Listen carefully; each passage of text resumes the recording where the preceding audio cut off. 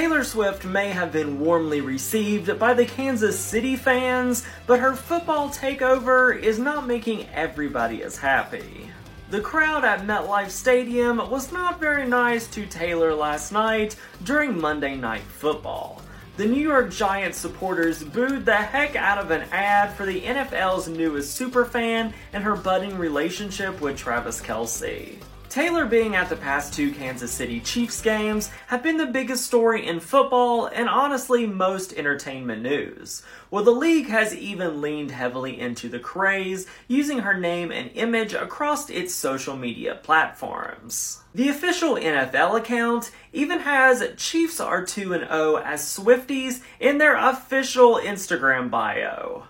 Well, the Giants fans during last night's game made it pretty clear that they were fed up with all of this madness, because when a promo for Swift's upcoming Eras Tour movie showed up on the big screen, a ton of folks in the stands laid out a chorus of boos.